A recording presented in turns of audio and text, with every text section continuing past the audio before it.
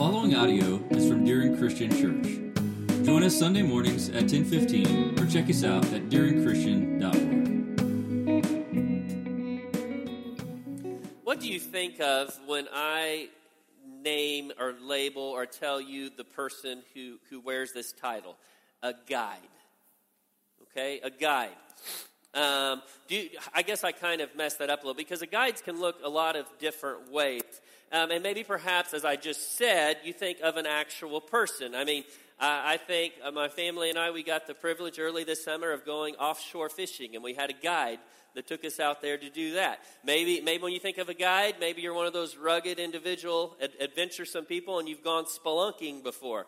And you've had a guide take you in that because you wanted to get back out of the cave after you went into the cave, all right?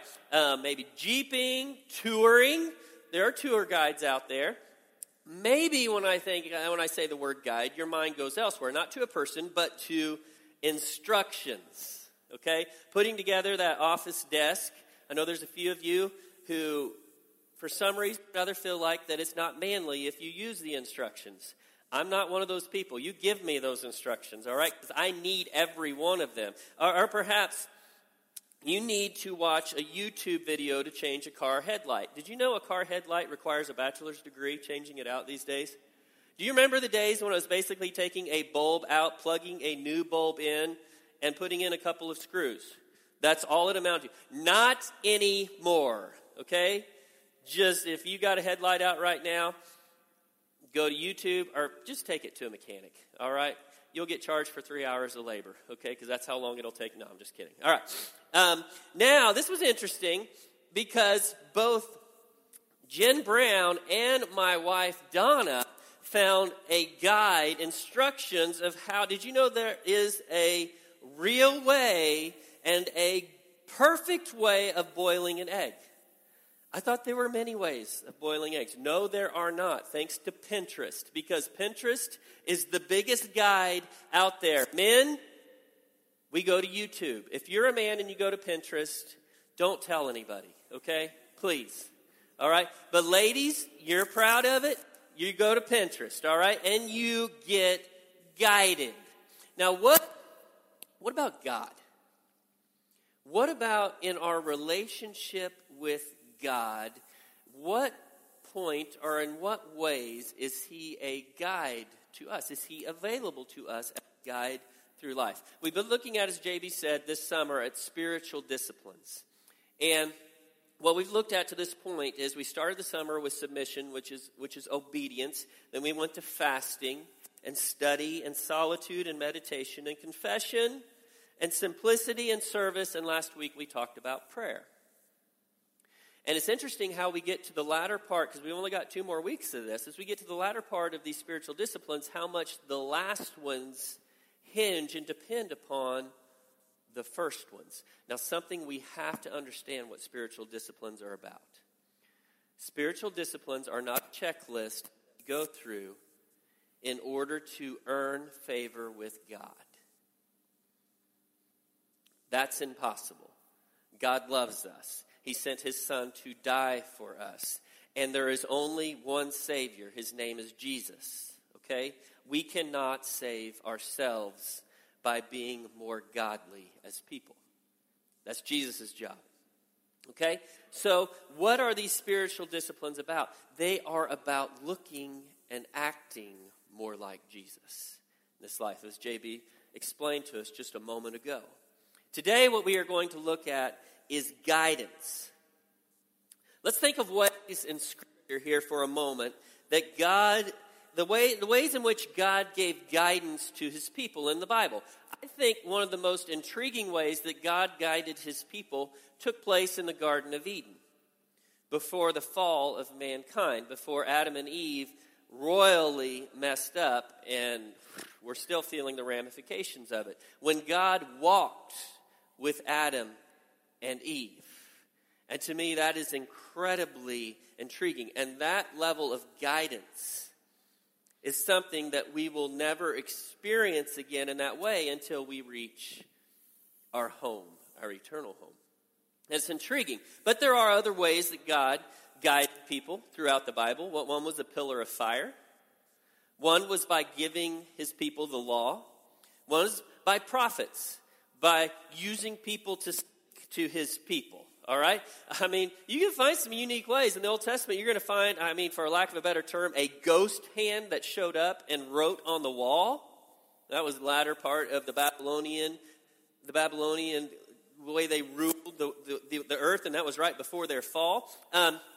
You've got Jesus came, God's Son, to guide us. You've got the Holy Spirit who came into this world to guide us. And we're going to talk a lot about that one here momentarily.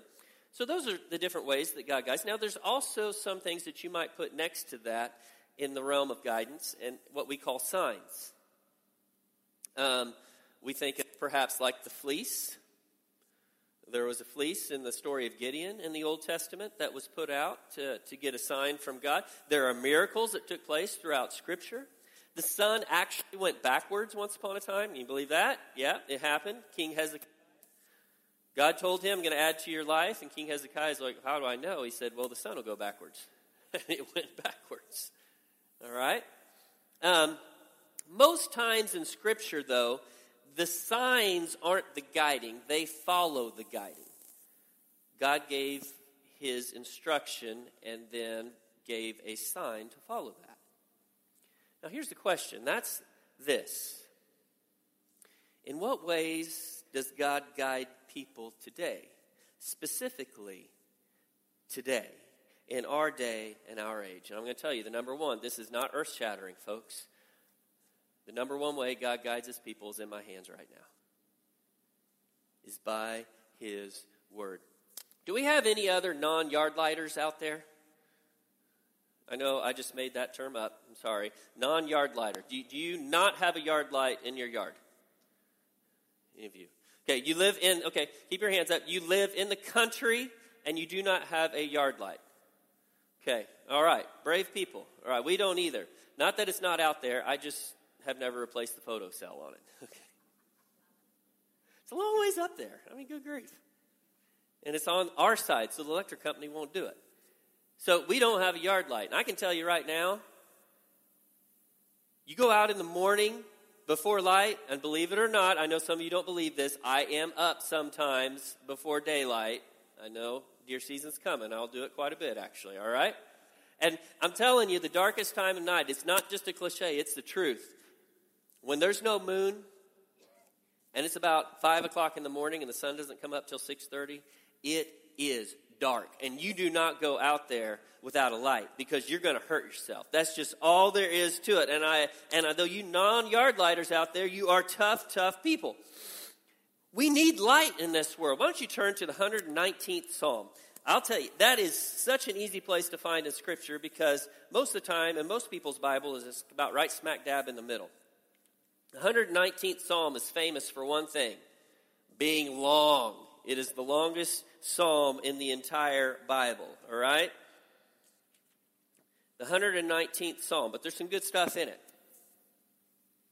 I don't know how many songs have been written about this verse. The 119th Psalm, get this, the 105th verse.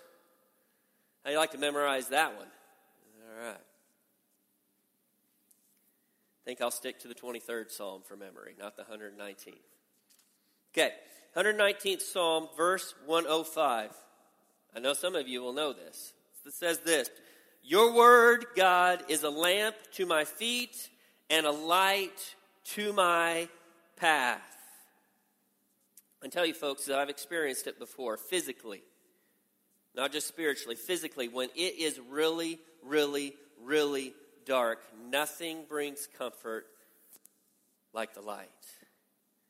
It says, God, thy word, your word, is a lamp unto my feet, right here in front of me, but a light into my path to where I'm going to. Your word. Now, guys, we think about that one and we talk about that one often, but it's not very often that we write and talk about the next verse, 106. When the psalmist says this, I have sworn and I will confirm it, that I will keep your righteous ordinances or laws. Your word's a lamp unto my feet, and I will keep that lamp. God's word is incredibly important in our life. If you feel like at some point in time that God is speaking to you, or you hear the still small voice of the Holy Spirit, and you feel like God is pointing you in a certain direction, before you follow that direction, I encourage you to take whatever you've been told and test it with this. Because God will never tell you to do anything that doesn't match up with this. They always match up. What God says to you today will always match up with what God has said before. Do not ever forget that. There's no place in life that we can find ourselves where we cannot find guidance from God's holy word. You know something? When something isn't the norm, it catches our attention. It really does. Something that you don't see every day. Anybody see a rhino giving an SUV a gentle nudge this week? Anybody see that? I'm just curious. How many of you saw that on video this week? A rhino just kind of nudging SUV, just giving a little nudge. Happened in Mexico, actually. No, that rhinos aren't in Mexico. It was at a zoo. All right? Okay. Well, of course, being the person that I am who has a tendency to chase squirrels and rabbits all the time, I watched that video and then I just did not stop. And I continued to watch other videos of elephants sitting on cars, of rhinos not gently nudging vehicles, but picking them up off the ground and tossing them. All right? And just video, lions coming up, male lions marking their territory on cars. I think you know what I'm talking about, all right? I mean, those things catch our attention. They do because it's just not normal. It's just not something that you see every day. We have a term for that. We call it abnormal, okay? You know what? When it comes to God communicating with his people, there are times God does this in unusual ways. And maybe the correct word isn't abnormal. Maybe it's this, exceptional, okay? When it's the exception to the rule.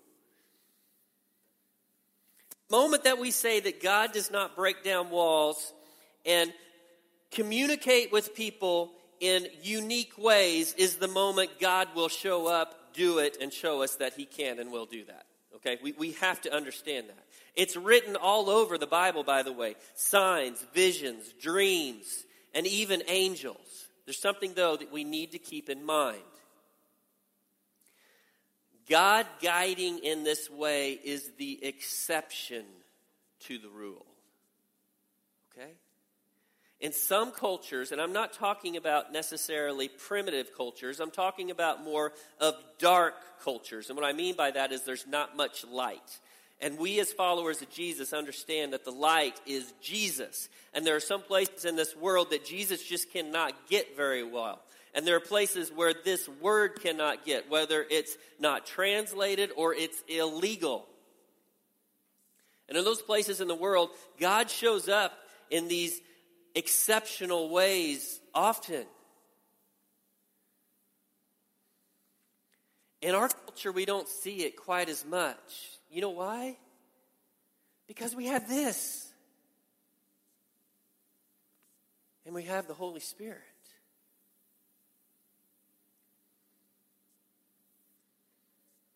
And now we come to the most important part of God guiding his people. Because it takes place, along with this, by and through the Holy Spirit.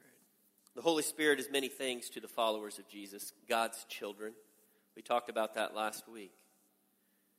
It is God's children who have this connection in prayer to God. I mean, God created everyone.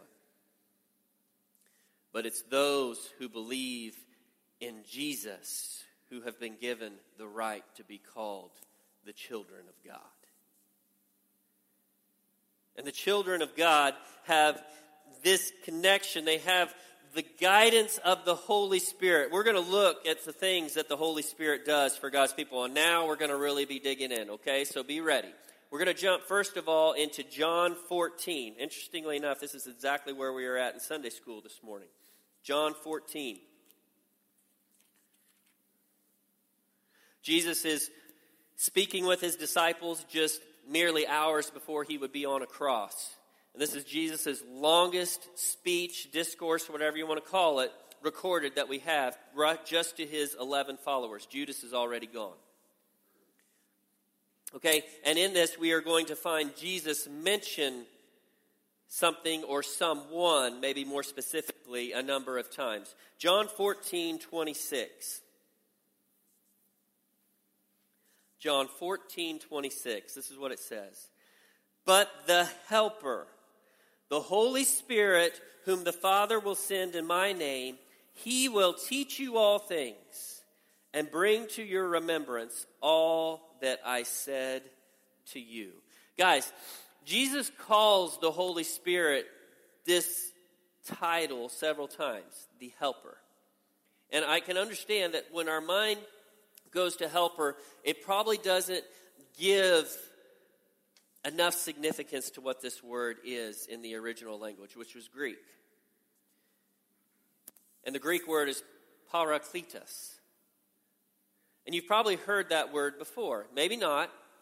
Parakletos. And what that word means, it's more than just a helper. It's wrapped up in a bunch of different things. A comforter, an advocate, an intercessor. All those things the Holy Spirit is to God's people. I hope that some of you in the past few weeks have felt the comfort that comes through the Holy Spirit, because the Holy Spirit is a comforter, an advocate, somebody incredibly powerful who's on your side, an intercessor, somebody to stand in the gap between you and God Almighty. But you continue through that, and it also says that the Holy Spirit is not just that. He's also what? He's a teacher. He will teach you all things. He will teach you everything, help you recall everything I've said to you. Now, Jesus told his disciples a lot of things. But that's not all the Holy Spirit is. Turn over to Ephesians chapter 1.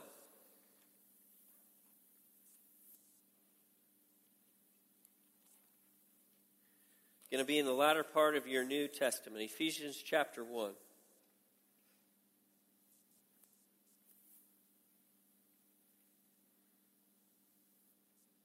Verses 13 and 14. This is the Apostle Paul writing to the church in Ephesus. And he says this, in him, meaning Jesus, you also, after listening to the message of truth, the gospel of your salvation, having also believed, you were sealed in him with the Holy Spirit of promise, who's given as a pledge of our inheritance, with a view to the redemption of God's own possession, to the praise of his glory. And oh my goodness, guys, we could preach a number of sermons on how the Holy Spirit is a seal and a pledge of what God has in store for his people. And we just don't have time for it. We'll just break it down in this way. The Holy Spirit being alive and active in your life and in my life is the stamp. It is the seal. It is the pledge that we are his, God's children. And this Holy Spirit's pretty important here. Turn to Matthew chapter 10. As you're beginning to see, the Holy Spirit's plastered all over the New Testament, okay? And in a bunch of the Old Testament as well. Matthew chapter 10. And here, Jesus is speaking again, and he's sending out his closest followers, disciples, sending them out for the first time on their own little preaching tour. Okay, and he's given some instruction before he sends them out. Matthew chapter 10, verses 19 and 20. If you don't have it, you were going to have it here up in front of you, okay?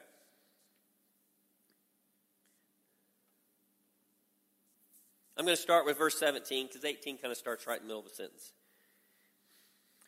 Matthew 10:17. But beware of men, for they will hand you over to the courts and scourge you in their synagogues. And you will even be brought before governors and kings for my name's sake, as a testimony to them and to the Gentiles. But when they hand you over, do not worry about how or what you are to say, for it will be given to you in that hour what you are to say. For it is not you who speak, but it is the Spirit of your Father who speaks in you.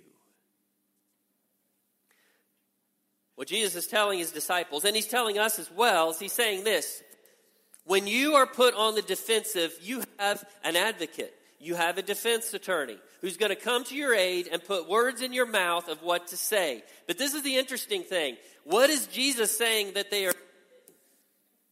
Because I know when we think of a defensive attorney, and if you ever spent time in court, you understand they're very important people, and they're representing someone sitting right beside them.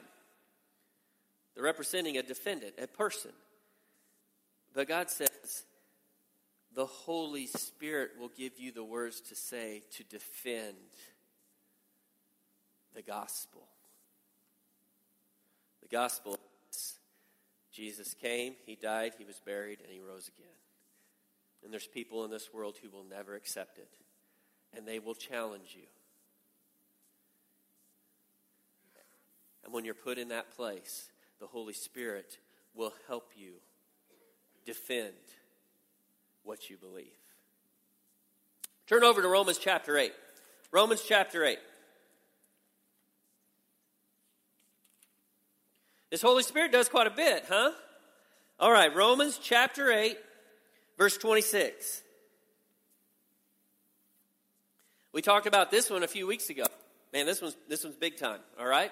Romans 8:26. It says this: in the same way, the Spirit also helps our weakness, for we do not know how to pray as we should. Have you ever felt that before? I mean, you're either in a tough spot. Many times it is a tough spot, and you're just not sure what to pray. If you ever don't know what to pray, don't not pray. That's a double negative, so that means pray. Okay, yes, all right? Pray anyway, because it doesn't matter if you don't know what to pray, because you got the Holy Spirit. It says this: we do not know how to pray as we should, but the Spirit himself intercedes for us with groanings too deep for words.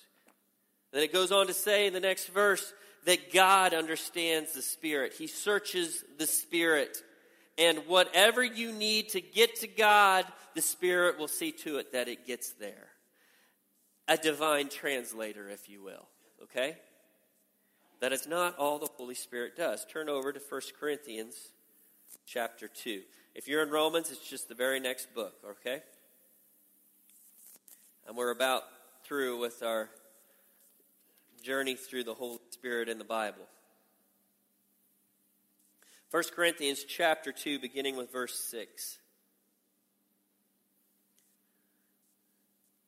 And this right here is going to begin to tie the knot on what we're talking about today. 1 Corinthians 2, beginning with verse 6. We're going to read down through verse 10. It says, yet we do not speak wisdom among those who are mature. I'm sorry about that. I put a negative in there. Yet we do speak wisdom among those who are mature. A wisdom, however, not of this age, nor of the rulers of this age who are passing away. But we speak God's wisdom in a mystery. The hidden wisdom which God predestined before the ages to our glory. The wisdom which none of the rulers of this age has understood, for if they understood it, they would have not crucified the Lord of glory. But just as it is written, things which the eye has not seen and the ear has not heard, and which have not entered the heart of man, all that God has prepared for those who love him. For to us, this is where it gets important, God revealed them through the Spirit. For the Spirit searches all things, even the depths of God. It is the Holy Spirit, people, who reveals the hidden truths of God.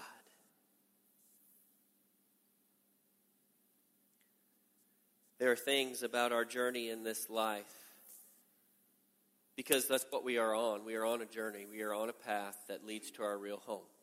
Every follower of Jesus, you are not home. Don't ever forget that. You are making your way home. And there will be moments in that journey when you don't understand what's going on.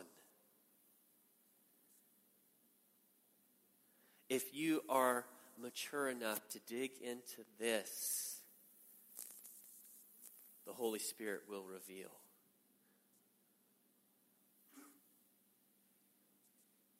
And He'll reveal God's truth to you. There's something else in that verse that really stands out, and we've already touched on it, and it's the word mature. That's where Paul begins here. He says, we do speak wisdom among those who are mature, the ones who will understand it. Guys, this is where the disciplines we've been studying come into play. Donna started something about a month and a half ago at our house. We've always had different responsibilities that we do at the house, but it just kind of happened. It's like, go do this, go do that. And there wasn't really an organized way of seeing those responsibilities spelled out. Well, we decided to do something a little differently with the girls. They have a list of chores that they do. And they get their initials by them every day if they've done their chores that day. And at the end of a month, if they've done their chores on those days, then they get something special from mom and dad, whether it's a family date night or whether it's a brand new pair of shoes. That's what they worked for last month, all right? Not garage sale shoes, because we get a lot of garage sale. We're talking brand spanking new. Nobody had those suckers on before, okay?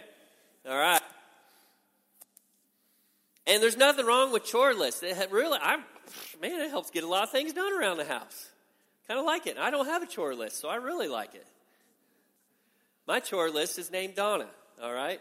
And she says, you do this, you do this, you do this, you do this. And I do it most of the time, all right? She would probably say the same about me. But the girls are different. They got their list here. They got their list here. They get their initials down. They're all still pretty excited about it. I don't know how long that'll last. There's nothing wrong with chore lists, guys, but there's one aspect of our life that we can never allow to become a chore list, and that is spiritual disciplines. Have I fasted? Have I spent time alone with God? And if we have this simple chore list, what will end up taking place over time is all spiritual disciplines will be is just putting a check mark and another check mark and another check mark. And the real purpose of spiritual discipline will never come to fruition in our lives. The purpose of doing these things is fulfilling the desire to get closer to Jesus, to look more like Jesus to people in this world who need Jesus in their lives, and the only Jesus they're going to see right now is you.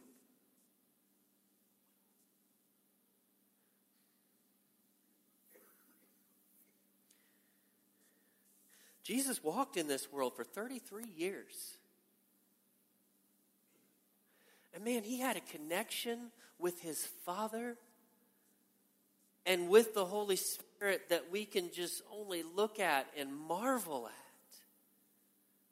You know what Jesus' consistent teaching was? He said, when you see me working, you're seeing God working. Now, is Jesus an egomaniac? Is that what that means? No. It means he was so close to his Father that everything he did was the work of his Father. They were like this.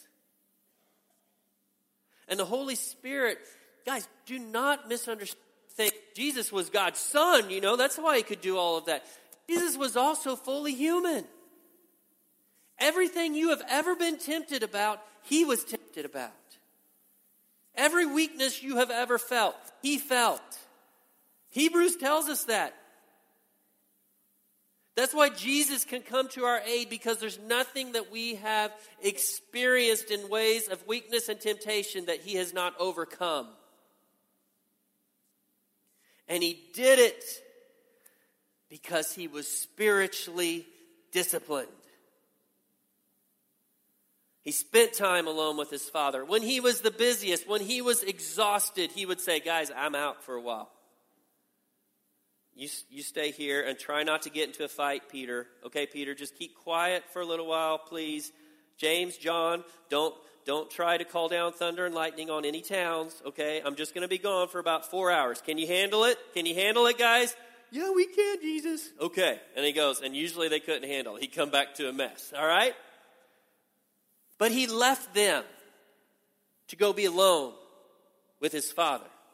Jesus was a Jewish boy growing up. Do you understand what that means? That means he didn't just know all the Old Testament scriptures by heart because he helped write them. No, guys, he was limited while he was here. He had to learn. He was fully human. And he learned so much by the time he was 12 years old. He's in the temple, and the teachers of the law are asking him questions. And he's asking, they're like, man, what's the kid's 12 years old? He's amazing. He's God's son? Yes, but he was human too. And he studied the scriptures. Jesus had this close connection with God the Father. And I will admit, yes, because he never sinned. And that's a big part of it. But even more so, because he was connected with God, and he relied upon that connection. Why was he so heartbroken and so torn in the Garden of Gethsemane? Because he realized that sin would be thrown upon his shoulders and that connection would be separated. It would be cut off.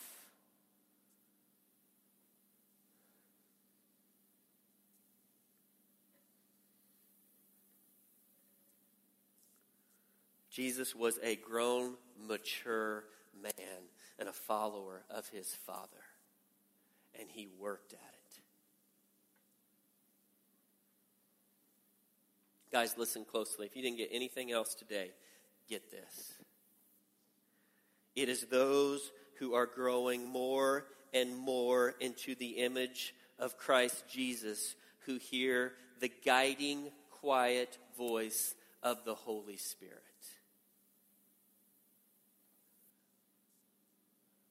Are you finding yourself in a place in life where you cannot hear the voice of the Holy Spirit?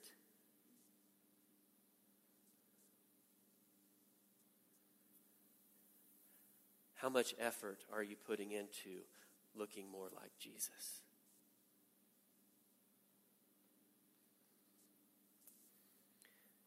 Guys, we've done some memorial services and funeral services. It seems like it started back in the end of October, beginning of November, and it really hasn't stopped. I don't know, JB, how many services we've done in the past 7-8 months. If I'm not doing it, JB's doing it. If he's not doing one, I'm down. It seems something like it's almost like on a weekly basis. And as we come to those times in life, and as we remember the lives of people, whether they lived a victorious life or whether they did not, because victory is found in Jesus. But more often than not, when you come to the end of someone's life, and when we talk about this some, and I've asked families this, I said, if your loved one had one more thing that they could say to you, what would they say? Let's pretend for a moment that we're at Jesus' funeral, okay?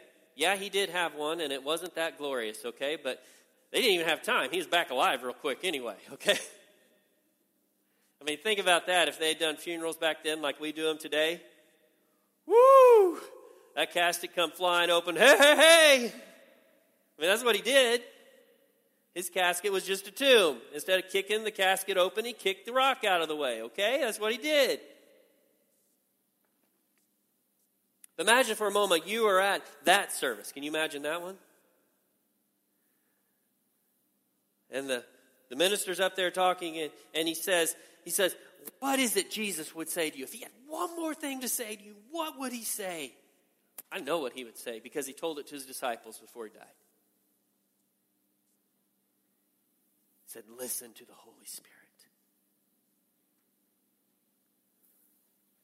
I died to make you holy. You see, that's what Jesus did. He died to make us holy. But he said there's more to it than that. It's not just so you can be holy and come to heaven and be with me and my Father. Because nobody unholy will be in heaven. He said, I died to make you holy. But there's something about earth about this too. You are made holy so that you can house the Holy Spirit. The Holy Spirit cannot reside within an unholy person.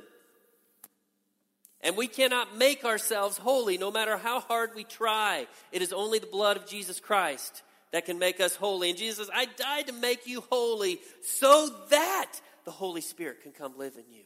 Are you listening to it? They still have guidance counselors today. We talked about this in Sunday school a little bit. You students, we got some high school, junior high students. Do they still have guidance counselors? They had them back when I was in school as well. And Miss Haggard, that was her name. I know that sounds like a tough name, for a guidance counselor. And maybe that was an appropriate name for everything I'm sure she had to listen to. Miss Haggard, all right? She is a great lady.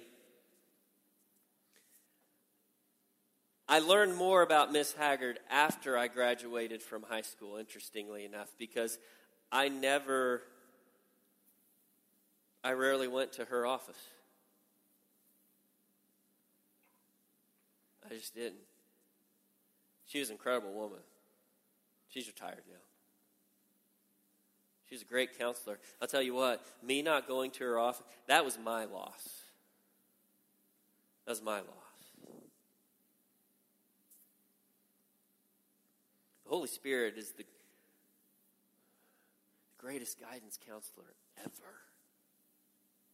And I wonder how many of us are not going to that office, who are not listening, who are not taking advantage of the greatest gift ever given to us.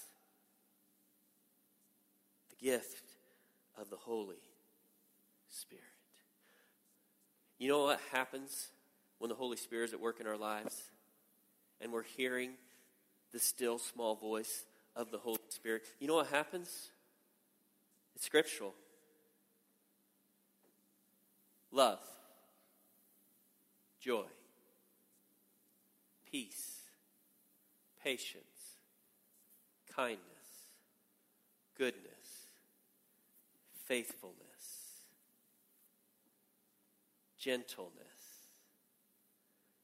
and self-control. We just love that one. Save the best for last. You want some more of those things in your life? It's time